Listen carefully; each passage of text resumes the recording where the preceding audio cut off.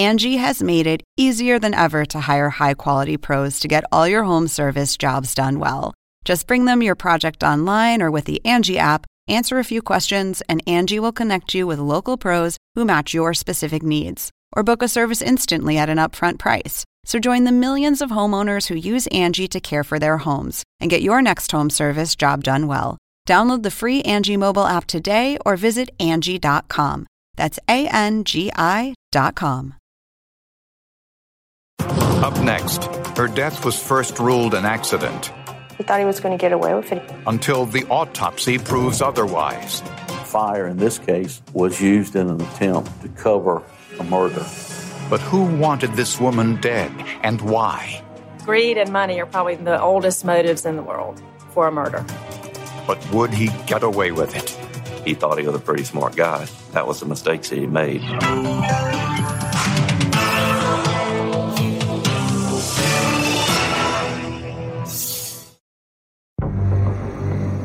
Just after dusk in November of 2000, firefighters in Augusta, Georgia were dispatched to a mobile home fire on the south side of town. They're tinder boxes, and you're just talking about a matter of minutes before the entire mobile home is completely engulfed. It took 10 minutes for firefighters to bring the blaze under control. When they did, they found the homeowner, Edith Ann Haynes, dead in the bathroom. She became overwhelmed by the smoke and the heat and was unable to, escape the fire and died inside. Edith Ann Haynes, known to friends as Ann, was divorced and was on disability from her job at the Kendall Company, makers of surgical dressings.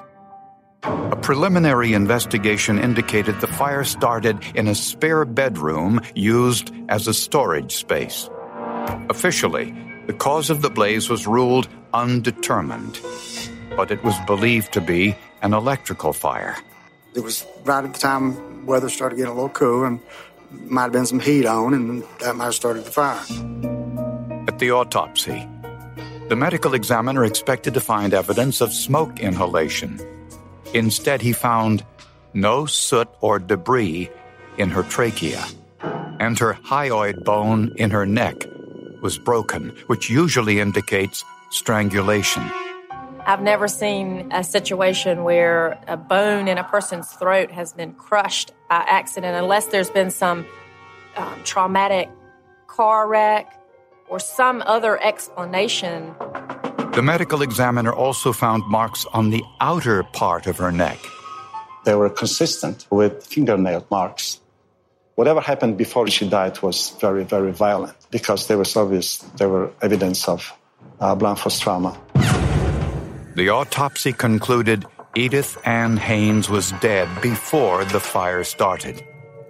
But who wanted her dead, and why? Ironically, until 3 days earlier, Haynes had lived in a larger house about 8 miles away. She was in a financial situation where she needed to sell her house. Steve Culberson, Haynes' nephew, and the administrator of her estate looked through the rubble to find her financial records.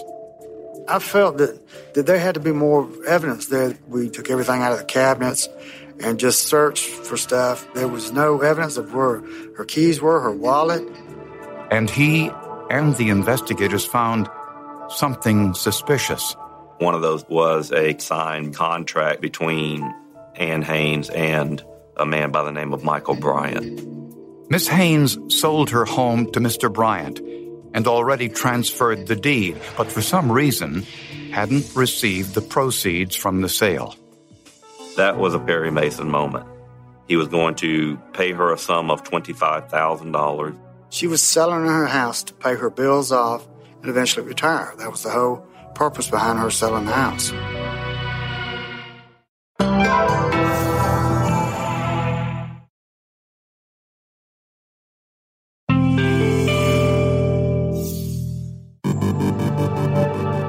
At first, investigators assumed the fire in Edith Ann Haynes' mobile home was accidental, most likely caused by an electrical problem.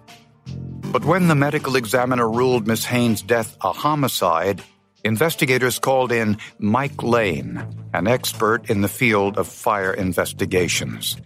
All I wanted him to be able to do was tell me, was this an arson? Was it not an arson? And if it was, how did it start? Where did it start? Tell me as much about the fire as you can. The first thing he did was to conduct a room-by-room search, trying to determine where the fire started and how it spread. If you have a large area, you can determine heat flow and directionality by cutting this wall stud in two. And when you cut it in two, looking down on the top, you can see that the fire came from this direction and flowed around this point. We have much more degradation right here than we do on this side. Lane then drew a diagram of the floor plan and charted the burn patterns using an arrow to point toward the heat source. Examining this pattern, it indicates the direction of fire flow. Starting at the bottom of this pattern where we first see charring, and then at the top of this where we see charring, if we drew a line across there, it gives us a direction from which the fire started. Then he looked for visible signs of an accelerant like gasoline, which makes a fire burn faster and hotter. When I pulled up the threshold, there was a slight odor, and that's why I cut it out and put it in a container. When I smell fuels that I've smelled for 40 years, I get excited because I believe they're there. But I don't allow myself to go to the point where I say it's absolute. Lane put debris from the fire into airtight containers and sent them to the lab. But the larger questions facing investigators were, who wanted Edith Ann Haynes dead and why?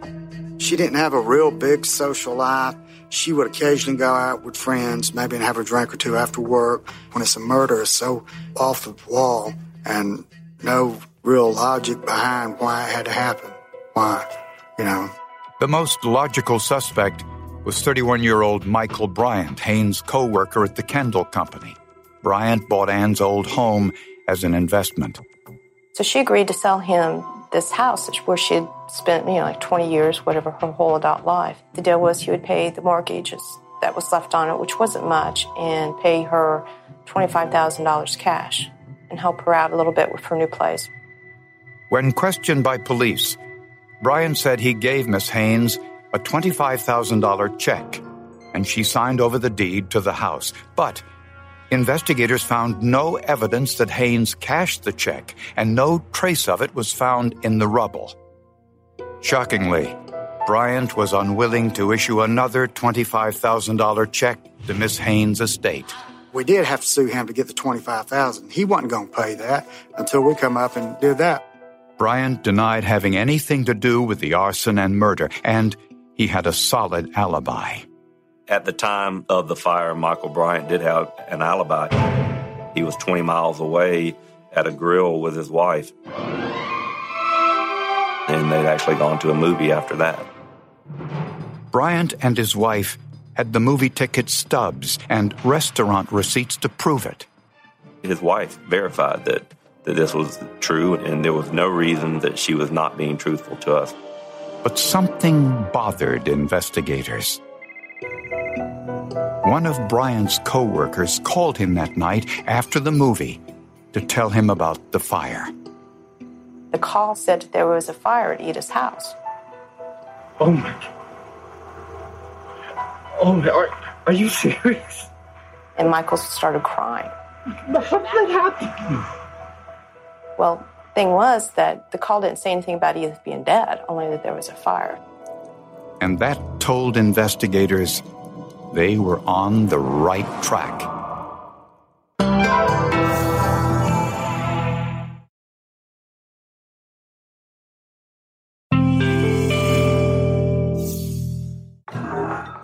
An autopsy revealed that Edith Ann Haynes was beaten and strangled to death before the fire started in her mobile home. To find out whether an accelerant was used to start the fire, samples were collected and sent to the laboratory. There, forensic scientist Laurel Mason took the contents of the airtight containers and prepared them for testing. What I need to do is get the ignitable liquid that was used to accelerate the fire into a gas form. And I do that by heating the sample up. That gas is then collected or absorbed onto the charcoal strip. A gas chromatograph mass spectrometer analyzed the samples and compared them to a database of over 750 known reference samples. It is like a doctor looking at an EKG. I have to be able to visually recognize what it is that I'm looking at. The sample that was removed from the threshold was positive for gasoline. Now, investigators wanted to know who was the last person inside Ann's home on the day of the fire. Interestingly, neighbors saw Michael Bryant's truck at Ann's home around 3 p.m., but the truck was gone by 5 p.m. The fire didn't start until 2 hours later. Michael Bryant and his wife were in the restaurant where he went, and the movie theater was in Evans, which is a suburb above Augusta, another good 15, 20 minutes to get there. So he was, at least a half hour or more away from her when the fire occurred. Arson investigator Mike Lane knew from experience that there was a way that Bryant could have killed Miss Haynes, started the fire, and still have been at the movie 2 hours later. Delayed ignition device is something that an arsonist will use so that they can be someplace else when the fire starts. And it may be for minutes. It could be for hours. In all actuality, it could be for days, the more sophisticated it is. As for Bryant's alibi, investigators had one question: who keeps a movie receipt? It is inconceivable that someone would keep in their records one movie stub, one restaurant receipt, unless they were keeping it for a specific reason. And his reason was that he wanted to be able to establish an alibi. Scott Peebles checked out Michael Bryant's background and discovered that Bryant had been married before, so he called Bryant's ex-wife. We learned from her that he was fascinated with fire and would frequently dabble with pyrotechnics, so to speak. She also told Peebles that the home they owned together mysteriously burned to the ground.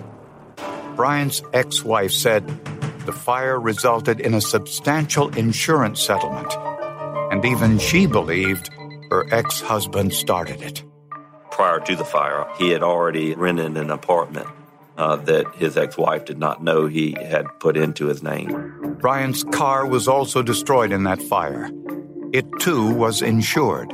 Strangely, the car's tires were a special model and valuable. Miraculously, they survived. He removed the tires from his car and placed them far enough away from the house where they wouldn't be destroyed when the house burned down. Although this was certainly suspicious, it wasn't proof that Bryant had anything to do with Ann Haynes' murder. And he had a lot of friends and a lot of support. They just insisted that there's no way he could have done this crime because he'd never been in trouble before. And investigators also discovered Bryant had firefighter training. He was on the fire brigade at the manufacturing plant where he worked. His training from the fire brigade, which would have taught him how to do, what a delayed ignition device was, how to set fires, how arsonists work, what to look for in an arson. Throughout the investigation, Bryant had willingly answered all questions by police, but when the questioning got more intense, he stopped cooperating. And at some point, he was asked to submit to a polygraph examination, which he originally agreed to do, but prior to the scheduling of that examination, he backed out. So investigators had no evidence linking Bryant to the crime. Got away with it once, he thought he'd get away with it again.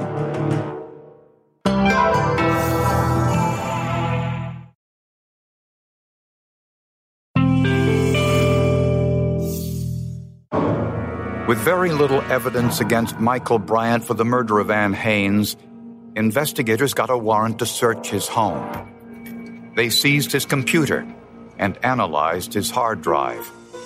On it was a wealth of information.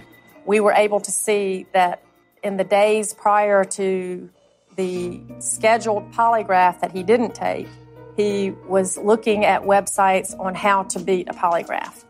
And then he didn't take the polygraph. They also searched the storage spaces.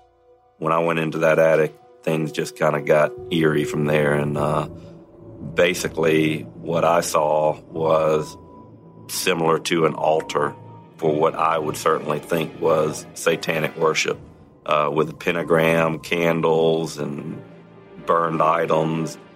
In the garage, investigators found a coil of detonation or fuse wire, the kind used to construct a delayed ignition device.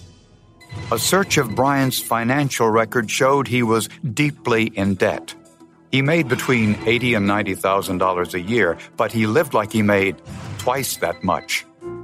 This was someone who was kiting checks between different financial institutions to get by. He may have had this $200,000 home, but he was living well outside of his means, and he was in over his head. And with this evidence, Michael Bryant was arrested and charged with arson and murder. Greed and money are probably the oldest motives in the world for a murder. Michael Bryant worked with Miss Haynes, and when she bought the mobile home and put her old house up for sale, Bryant offered to buy it as a rental property. Bryant paid off the loans on the house and had Ann sign over the deed. Then he gave Haynes a check for $25,000, the balance of the purchase price. So he had written a check to Ann Haynes for $25,000, asking her to hold the check, not cash it, until he could put the funds in the account. This kept getting delayed continually by him. And on the day of the fire, she indicated that she was going to cash that check whether he wanted to or not. She may have realized that Bryant had no intention of paying her, since she had already signed the deed and didn't yet have the $25,000 he owed her. Prosecutors believe Bryant went to Haynes' mobile home on the day of the murder to ask her again to delay cashing his check for the $25,000. I just want you to. No one knows what took place, but the evidence shows Bryant struck her on the back of the head, strangled her to death, then dragged her body into the bathroom. He took the incriminating evidence, his $25,000 check. The evidence shows he poured gasoline on Haynes' body, down the hallway, into the living room, and to the front door. But he couldn't set the house on fire in broad daylight with his truck outside. He needed time to establish an alibi. He used fuse wire and other household items to construct some type of delayed ignition device. Then he left the scene. The evidence shows that Bryant picked up his wife and they drove to a restaurant 20 miles away for dinner.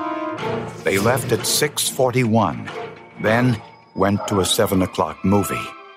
Around 7:30, the device Bryant set in Ann Haynes' home started the fire, while he and his wife were in the movie theater surrounded by witnesses. Despite his well-laid plans, Michael made one huge mistake. While walking out of the theater, his friend called to tell him that the Haynes mobile home was destroyed in a fire. Are you serious?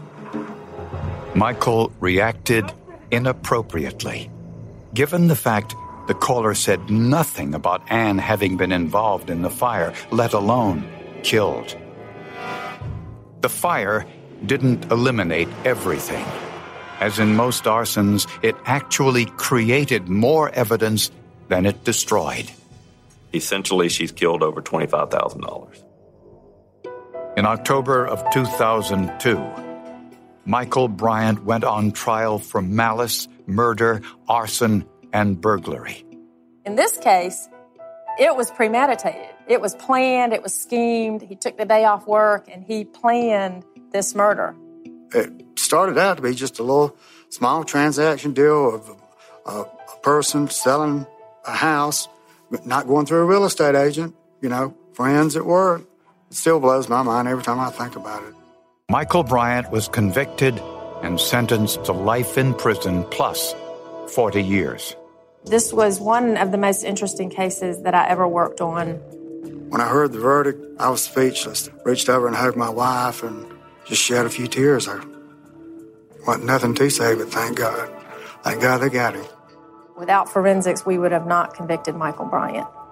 This is a man who did believe he was smarter than everybody else, and he thought he could manipulate Ann Haynes. He thought he could manipulate investigators, and he believed that he was getting away with it.